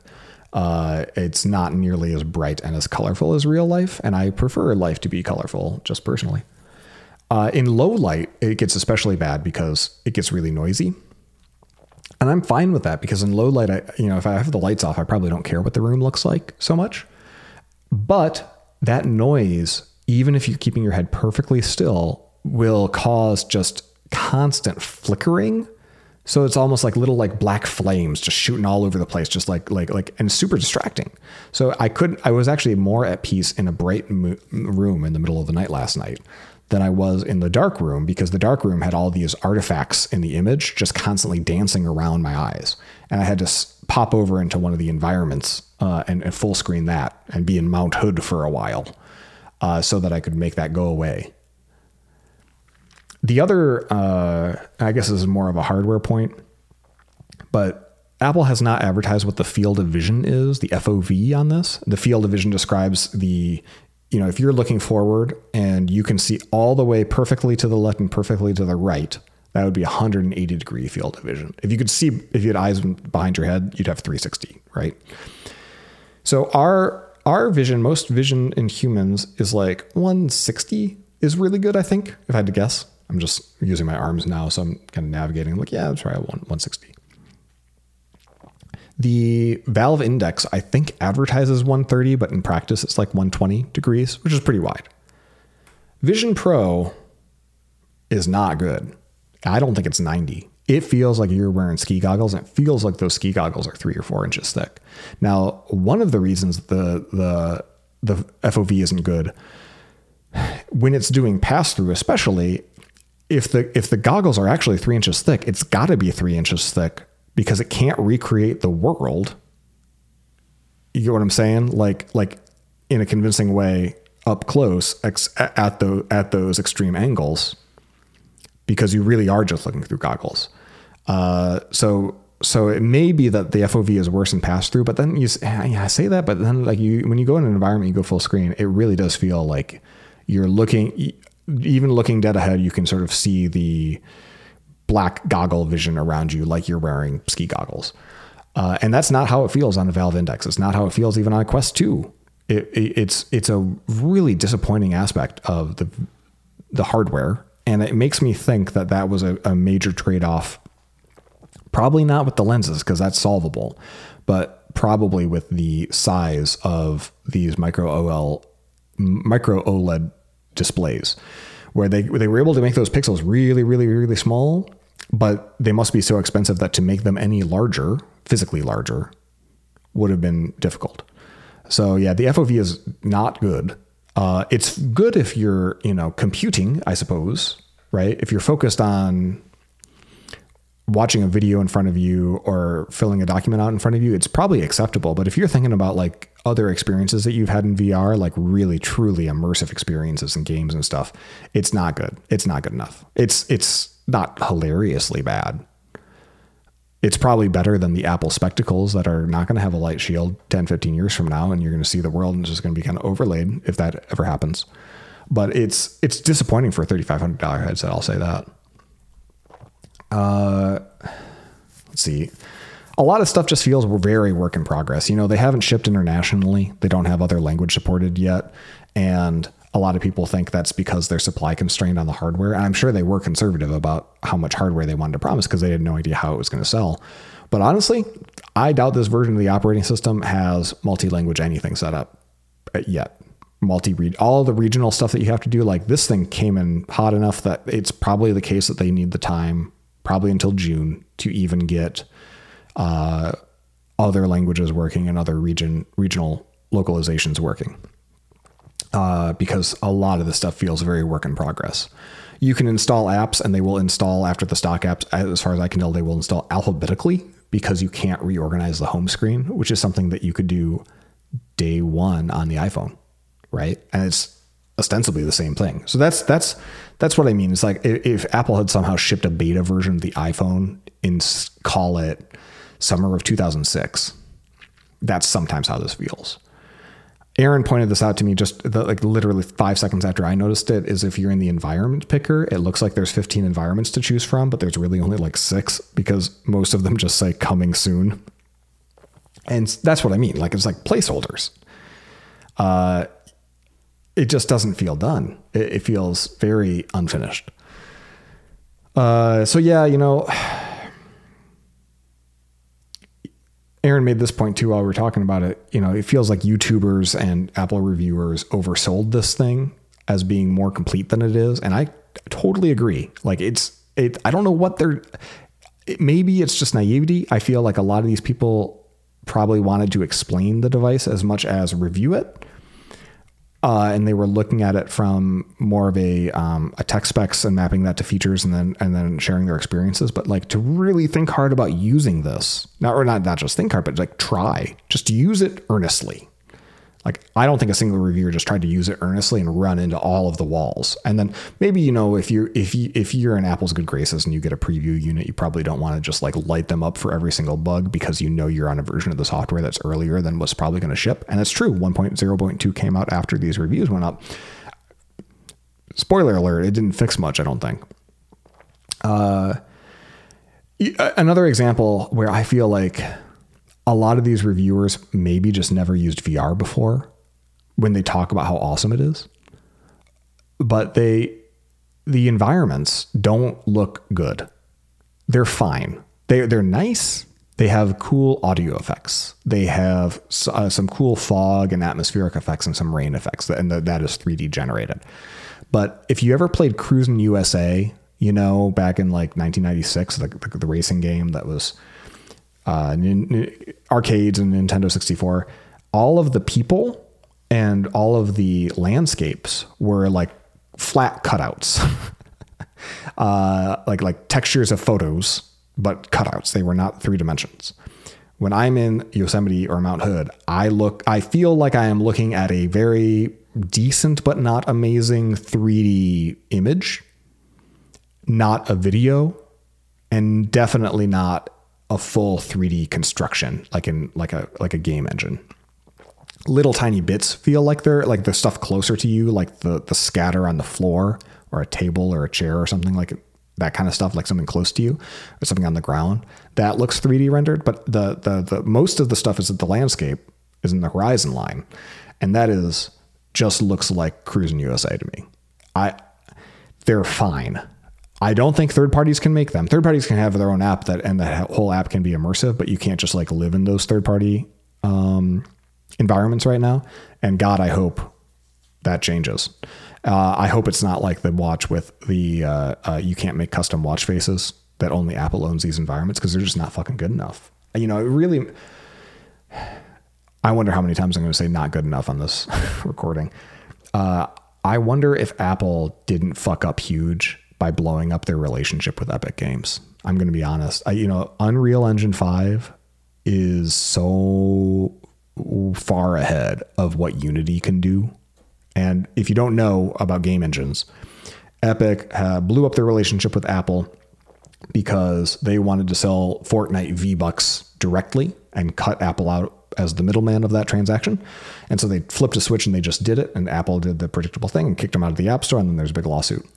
So now that means when Apple releases the Vision Pro 18 months later, they're definitely not going to use Epic's Unreal Engine for games or for any of the 3D rendering pipeline. And so instead they partnered with Unity, which has its own fraught relationship with game developers and the industry after John Riccitiello, the now former CEO, blew up that company's reputation. So Apple's kind of feeling like they might have backed the wrong horse, but like it's exactly what happened with them 10 years ago when NVIDIA shipped some chips onto some graphics chips. Again, this is all underlying. This is Apple's disinterest in hardcore AAA gaming that's coming back to bite them in the ass time and again. 10 years ago, NVIDIA ships some chips for a MacBook Pro. There are some issues with it. It forces Apple to do a repair, out of warranty repair program for that MacBook. It was expensive. And the executives, apparently the two companies didn't get along about the cause or the handling of it, and just permanent schism. Apple declares they're never going to use NVIDIA's GPUs ever again. They're going to go with AMD. And then it turned out NVIDIA's were way better, and Apple people just had to kind of suck it up and use AMD stuff. And now we have to suck it up and use Apple's silicon because there's no relationship with NVIDIA. Now, like that sort of worked itself out because Apple goes in this direction of unified architecture. But here we are with Epic, and I'm looking at these shitty Cruis'n USA trees, and I'm thinking like, man, this would look a lot better with Nanite and global illumination in Unreal Engine 5. And we're never going to see that. And it's a huge bummer because even if you have the most powerful hardware on the planet, if you don't have the right software pipeline rendering these images, it's going to look cartoony. So other stuff that feels work in progress. The video playback, is good, I think. I played with Apple TV. I opened up Disney Plus. Paramount Plus is just an iPad app, but it's, there. Apple TV defaults to immersed, and you can select a special environment called theater. And by default, it puts you in a middle row, and it's just in the playback control. So you can discover, like you click on that and you can see, I can go in the balcony or the floor, and I can go front, middle, back. And it's when you're in the theater environment, you can't just drag drop the screen. The screen is the screen size. So like it's got a sense of real place. It's fine. I don't know, man. Like it's if you've ever used Big Screen on a Quest 2 or on a Valve Index, which is like an app for this exact purpose, it looks exactly like that. It's a higher quality screen, and that's nice. And the audio is great. Congratulations. Like that's good. It's not like, I don't know. Again, all the reviewers losing their shit over this stuff. It feels to me like they never used another VR display before, and maybe that's the case, and maybe that's the right way to play it because most people have never used VR before. But if you don't have a good TV in your house and this was your only TV, this is the TV you probably want to use. I'm very, very fortunate to have a great projector and 130-inch mounted like screen at home, and like it's not that good.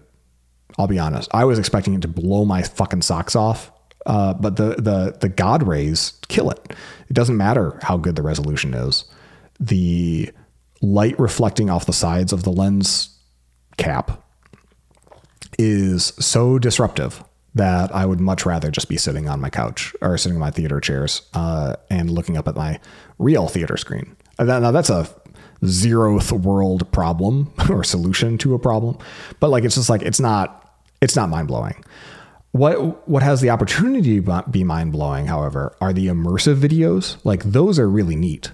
Apple has released episode 1 of several immersive shows. I don't know if those were available or not during the review period, but one is, I forget their names. One was like a Highline ropes person, in Norway, riding, basically tightrope walking between cliffs.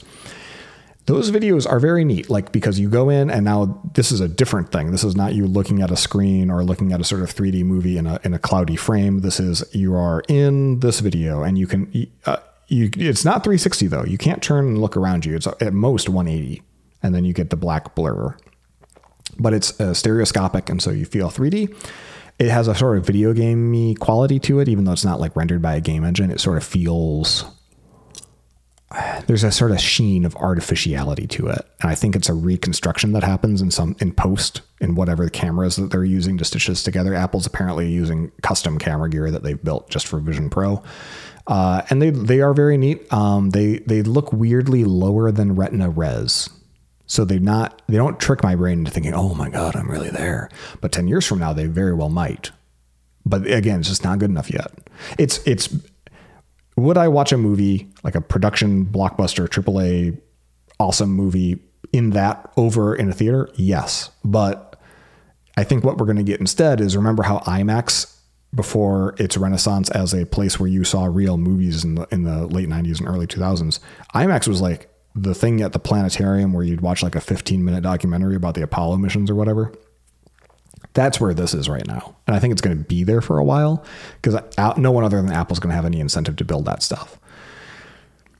Another thing reviewers seem to miss is they kept talking about how lonely the entertainment story would be and how SharePlay should be there. But like, as far as I can tell, SharePlay is there, meaning like if you start a FaceTime call with another Vision Pro person and then you go and play some music, there's a SharePlay icon and there's a SharePlay icon in the TV and like the support document says SharePlay is there. I haven't SharePlayed yet because I only thought about this morning. So it's possible it just doesn't work or you get some sort of pop-up.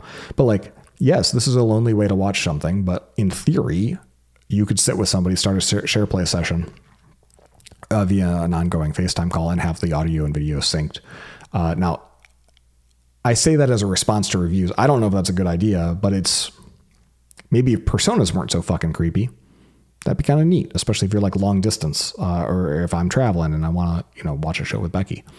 I could see, again, 5 years from now, totally see it. About nausea and stuff, I didn't experience any nausea, but I've got sea legs. The phrase sea leg, of course, like the reference is, if you're on a boat for a long time, you get sea legs and you don't get so much seasickness anymore.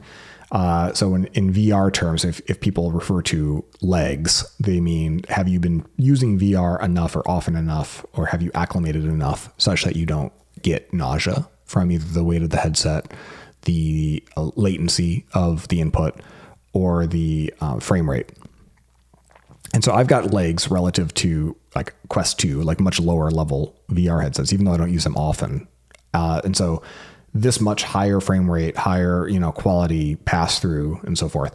I experienced zero nausea so far in Vision Pro. And once I swapped out the really, really bad knit band for the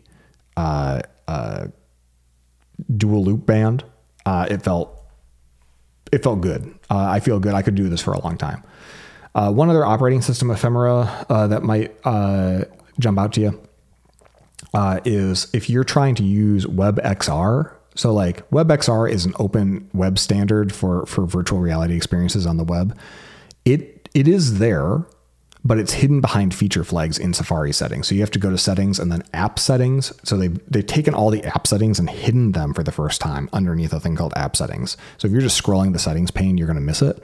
And I keep missing it. Then underneath there, you scroll way to the bottom to advanced and scroll way to the bottom to feature flags, and you can turn on the 3 WebXR checkboxes. And I went to a site that has like a WebXR tester and it still didn't work right. Like the contrast was all off, and interactions didn't work.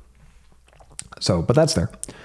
Man, bugs, so many bugs. I wrote like a list here that I've got like 15. I'm going to skip over a few because I want to be mindful of your time. Common failure mode, zombie window panes that can't be closed and which block other panes and occlude your ability to see behind them are really common. This happened 4 or 5 times, probably within every 30-minute session that I've used the device.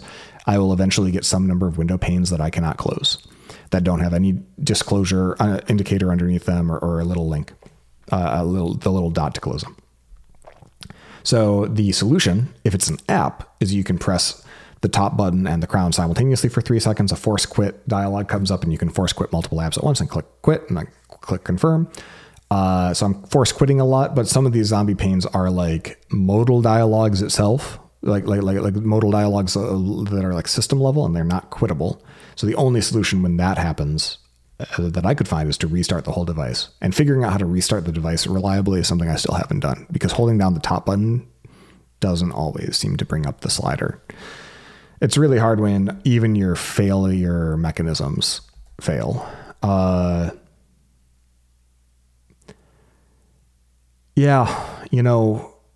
Failure mechanisms that fail. Apple in recent years, really in the last 15 years, has moved away from ever delivering error messages to users.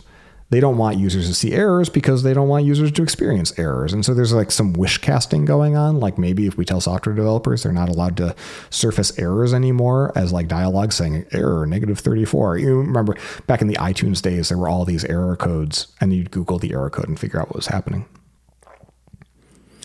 It's almost like some executive at Apple said, hey, I'm sick of all these fucking errors. Why don't we just not show them when they happen? And we'll just tell people to run a sysdiagnose or to look in the console app of their Mac to see what was really going on. So Apple has been on a crusade to reduce the number of error messages that show up in their platform. But like Vision Pro is their first opportunity with a brand new platform to just show 0 fucking errors at all. And when the only errors that I've seen are all things that could be qualified as the user's fault. Like, you're in low light, so I can't see your hands. Like, there's a little warning dialogue for that. Or if you are trying to like lift the device, as a common gesture, lift the device so it's higher on your face because it keeps drooping down.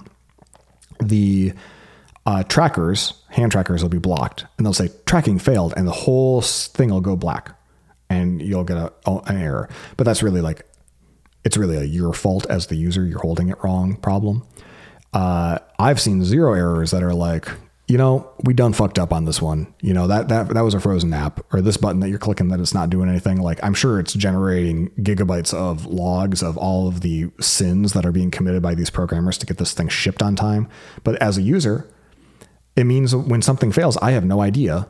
Did this fail? If it did, was it my fault? Was it the system's fault? It makes users feel powerless to rob them of that information. And vast majority of users, if you don't tell them that the system fucked up, they're going to think that they fucked up, and they're going to feel like they're too dumb to use your system. And I know that I'm like well known in my little corner of the industry for finding bugs, but I think all that's different with me is I've gotten very good at identifying when to blame software as being the problem as opposed to myself. And I spend so much time on this and I harp on it so much because I see people blame themselves. And I feel like if computers do one thing, they should successfully not make people feel worse than they felt before they started using them.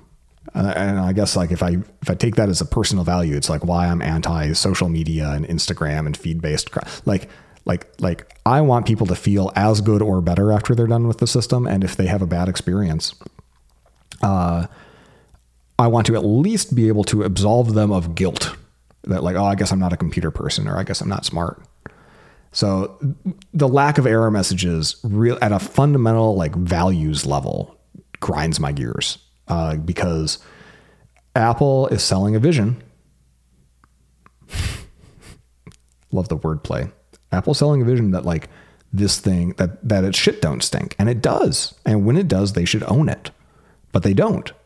And that's I'm happy to defend the company in all sorts of other ways where I think that they kind of get pooped on for what I would say are unreasonable reasons. But if your code has a bug and that bug gets in somebody's way, like, own it. My favorite thing about Safari, like Safari is Apple's best piece of software. And why is it Apple's best piece of software? Because when that team started, in addition to their test suite, which they actually had a test suite, and they were probably the only app that had a rigorous test suite at the time because they inherited it from KHTML, the open source fork, Conqueror, that they'd forked Safari from initially. They had a rule that, like, if the build got slower, your commit was rejected. They would never make the build slower. It could only get faster. And I feel like the rest of Apple needs to have that, like, level of rigor because there's just too many moving parts. It's like the apocryphal or inaccurate truism, aphorism, like that A hires hire A players and B players hire C players. If everyone's, like, off their game just a little bit, the cumulative effect of every software developer and app and subsystem being off their game is dramatic. So if I'm sounding harsh here, it's because this is just somebody, like, looking at it with very neutral eyes. Like, I'm looking at it for what it is, and it is clearly broken. It clearly doesn't work, and I'm not willing to cut them any slack because they're not owning that their own shortcomings. Other than the features that aren't there, they'll say those features aren't there, but when, like, stuff goes wrong, like, they don't own it. Okay, some other little notes. Some things I liked. The Optic ID, which is their Face ID equivalent of scanning your eyeball, has this animation that looks like a little circle, kind of like the QR code shape, and it makes a cute little roulette marble sound, like it's slotting into place as it spins while it determines if you are you. And that's a really pleasant sound. It's one of the best sound designs I've heard out of Apple in years. Another is that the top button, it is effectively the capture button. You can tap it and you can take a photo. Those photos are low resolution. They're like, I think somebody calculated, they're square and they're like 6.5 megapixels. But when you take one, even if it's grainy, even if it's not super high quality, and you look at it in photos later, there's an immersive button, and you can see it then in that same sort of 180-degree three-dimensional stereoscopic view where the stereoscopy is good because the cameras are about eye width apart. And so I took a picture of myself in my chair in my office last night, and I didn't think about it. Then this morning downstairs in the living room, I looked at it, and it was like I was in my office staring at my feet on my ottoman instead of sitting in my living room staring at my feet, which were on the coffee table. Very effective. I was impressed by that. If you let your finger touch the top of the device while it's been running for a while, you will find that air is hot. And that's good because it means the thermal system is getting a lot of hot air out of that system really quickly. And you don't I haven't felt it on my face. So I'm grateful for that. I also don't have any fucking hair up there. So if you have bangs, you might feel, don't bother blow drying, I guess, because it'll do that for you. Another app, a third-party app that I thought was very cute. I don't know I'd recommend it, especially because it's a subscription model, but it's called Flow Writer. And you can type in prompts for AI to describe any kind of space. I want to be in a cyberpunk neon light city with lots of stuff around me. And then you click a theme, and then you click go, and it'll generate that 3D space as an environment. And because third-party apps can't create proper environments where you can do anything, they're like, oh, well, we got to ship something. And so they have a note-taking app where you can just write. So it's for ostensibly the purpose of this is that I'm a writer and I want to be in some fantastical world with hobbits while I write about hobbits, I guess. Very clever, very cute. And the idea now that a couple years ago, it would be absurd to think that AI would just generate realistic pictures of stuff that we can just type in and like, oh yeah, you're just in a 3D world full of this shit that was all models that were generated in real time by AI. Like that's pretty freaking cool. So it's worth at least signing up for the demo and then unsubscribing immediately and then launching the app and then trying it for the trial. I think it's like 3 days.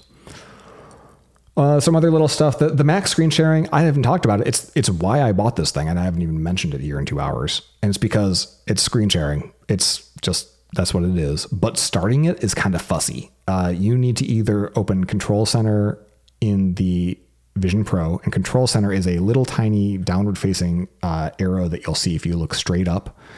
And if you focus on it, it'll open, and then you can click the Control Center button. Which is, I think they call that Control Center, but it is the traditional Control Center icon that you click again to expand it for even more options. And one of those options is Mac screen sharing. And it will show you any Macs in the area that support high performance screen sharing, but only ones that are awake.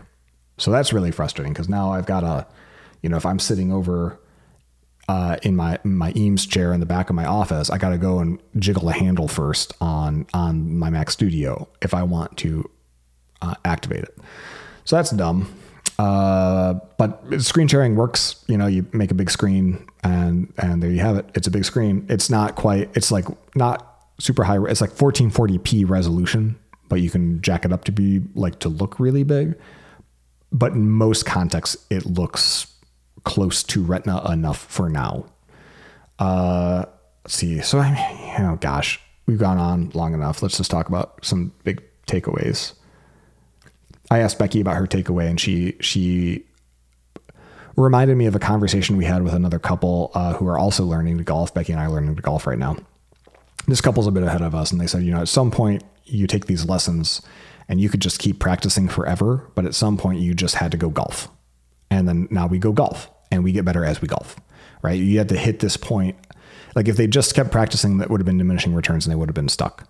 I think that Apple has been working on this for 7 years, and Becky's, analogy is like Apple just had to get this out so that they could really iterate. And I think that's exactly right. This is not about us. It's about them.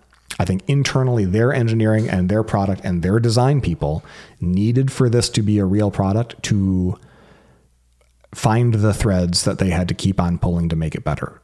But of course, product marketing is never going to say that. They're never going to say that on a quarterly call. We just have to know it. And that's why I'm not willing to cut them any slack here on the quality of the device, because it's very expensive. I'm a developer, and so insofar as I'm going to use this as a developer kit to build apps for it, anything that I sell from years 0 through 5 are gravy, right? If I build something. In fact, I'm totally open to just building apps and not distributing them, just having them work completely locally and then unleashing them upon the world only once I need to in order to make them better. And that might be years from now. Similar, analogous to the Vision Pro itself. So it's clearly the future, but it's definitely not the present. Hoping for lots and lots of software updates, and I can't answer if it's worth it. I mean, if you have to ask, then the answer is no, it's not worth it. They're not in such high demand right now. Like you can take a wait and see, and you could buy one and try it. And if you don't like it, you return it. And that's one way for Apple to get the feedback that they fell short. But I'm probably going to keep mine. Becky, I can't speak for her, but I don't know if the value proposition is there just yet. I hope she finds it. I hope she really enjoys looking at photos and videos in an immersive sense, because she actually loves looking at our photos, videos, and memories. And the sooner that she can have a more engaging experience with that stuff, the better her quality of life and the happier she is. But it's only worth so much drudgery and nausea between here and there. Just a couple of mailbag things. Again, this is the Vision Pro extravaganza. So I'm going to focus on just the handful of emails I got yesterday about Vision Pro. Nadia asks, have you tried Things 3, which shipped yesterday, the to-do tracker app? And is it as exciting as they say? So yes, Things 3 was the first app that I installed on the Vision Pro, because being able to here's my dream, screen share a Mac in the middle, keep Things on the left side so I can glance at what am I doing, so I can get it to did, and maybe music on the right. That way my screen can just be my code editor and a browser. Hell, the browser could be above me, right? It could be a Vision Pro browser and just acting over the network. So that Things 3 is Vision Pro and not an iPad app on day one is huge, because the way that app is built with teeny tiny touch targets would be unacceptable if you were running the iPad app in Vision Pro. So it is a $30 surcharge, because the way that Things Cultured Code sells the app is it's one-time purchase per Apple ID, shareable by families per platform. So it's not a subscription, and I've probably paid them a total of $100, and they're still rocking the charts in the paid charts. So I'm sure they're doing fine. And I'm grateful that I haven't had to pay for new versions of Things 3 for a decade. So I'm happy to pay the $30 now, because I live out of this app. I'm looking at that app right now, actually. I used, so Nadia, to answer your question, is it as exciting as they say? I, this morning, organized this entire list of 150 items in Things 3 on Vision Pro with a keyboard and a trackpad. And it was great.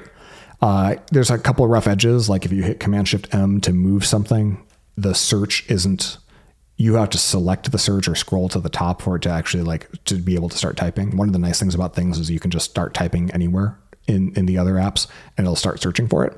So some of the keyboard stuff is a little bit wonky, but the touch targets are great. It looks beautiful.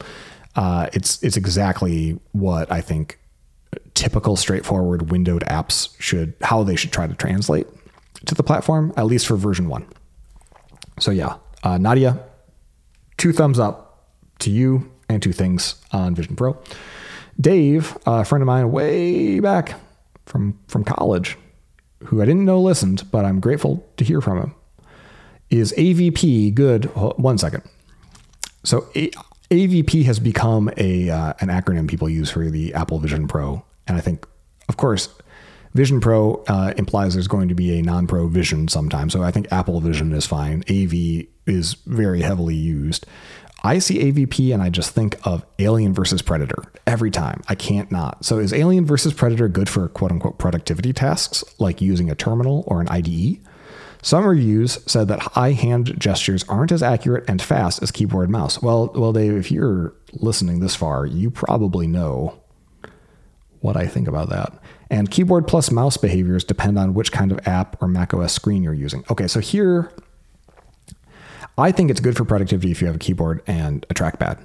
I have very limited experience so far, but if you want a thing on your head, and if you're if you're using Mac screen sharing for the things that only a Mac can do, then I think it's great. It's better than an iPad because the window management story, while really rudimentary, being able to have more than one window or one slide over thing at once is really nice on a screen bigger than 12 inches.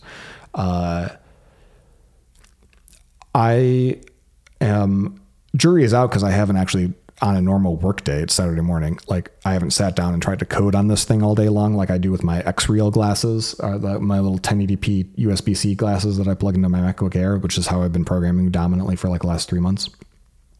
And it worked great for me. So yes, answer to the first question, are eye-hand gestures inaccurate and slow compared to keyboard and mouse? Yes, they're inaccurate and slow, and I would not recommend them for productivity. But are keyboard and mouse behaviors depending on what kind of app you're in? Yes. So when you're in screen sharing, pinchy pinch doesn't work. Mice work, but mice don't work outside of screen sharing. The one and only 2021 or later Magic Trackpad works both inside screen sharing and outside screen sharing. So that's the one to get. Sorry, that's going to be $120 or whatever. And so that'll work in all contexts. Keyboard, same thing. So the tricky bit though is when you are tracking with a trackpad or typing, you are typing or tracking inside of the active pane. And if there's no active pane, it's not like you can move from active pane to active pane or window by just swiping along the trackpad to the left. You have to be looking at that thing. And once you start looking at it, then the little highlighting indicator will just move around that pane. It's pretty seamless, except for when it fucks up what's the active view, because it's trying to track what you're looking at. And if it pulls forward something from the background to the foreground, and then hides the foreground to the background while you're in the middle of a sentence, that's less good. But yeah, good question, Dave. Thanks. A few questions from Mike. How does it stack up to Valve Index? It's a totally different product. Valve Index, no battery. It's got a cable. Valve Index is a good looking thing. Both have God Ray issues, like I mentioned. At this point, I'd probably buy a Quest 3 and use Steam Link VR if I was using this for immersive games. Next question: Would you use this thing for VR gaming if you could? I mean, yes. If No Man's Sky ran on this thing, I would do it. Or if Steam VR like releases as an app that I can like stream to Vision Pro from my PC, I would do it. Now, unfortunately, the Wi-Fi NIC on the Vision Pro is not 6E, so like the super low latency, which is a bummer because that would be necessary. So it may not even be very feasible. And what things you hoped it do, you did once, and you're like, I'll never just use my iPhone, iPad, Mac in the future. What things? Nothing yet. I think it's not about what function do I want out of this device. It's what context do I want. Like, I want my body to be able to be in a neutral position, in a slight recline and relaxed state, without my neck clenched and without my posture being bent out of shape like it is right now as I lean into a microphone. And to achieve that now, I can't use any existing Apple device because I use these little headsets, right, against my MacBook Air.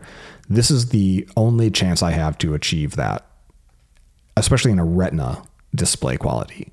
You know, I've got a 6K screen in front of me running macOS, and it's still not what I need, not what I'm looking for. So I really hope that from a context perspective, this becomes the display I want to use. And if that becomes the case, it's not really about what function must I use this for. It's like, is this the context I want to be in as much as humanly possible? I suspect that when I'm on the road and I have a laptop, I would much rather be looking through this thing all of the time than ever looking through the laptop again, especially because I'm flying economy on Monday. So there you go. All right, let's call it. It's been fun. It's been real, y'all. I hope I don't sound too down on this thing. I just wanted to like pull back the covers and say the things that I didn't hear in other reviews. Is it amazing? Is it incredible? Is it? Yes, but that's all boring. This is how it really is once you've sat with it for more than a few minutes. And hopefully, this conversation, assuming you haven't gotten a Vision Pro yourself yet, illuminates some of the kind of jagged edges that you'd only otherwise have experienced if you actually went and got one, because a demo would not have been enough.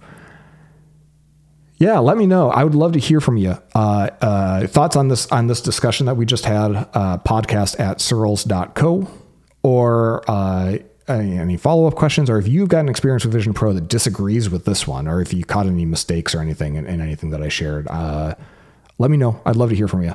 And I'm sure we'll be talking about this platform a bunch every time I do one of these episodes, but while it's still new, there's going to be plenty to talk about. So what do the kids say these days? Peace out? No, they don't say that anymore. Goodbye forever.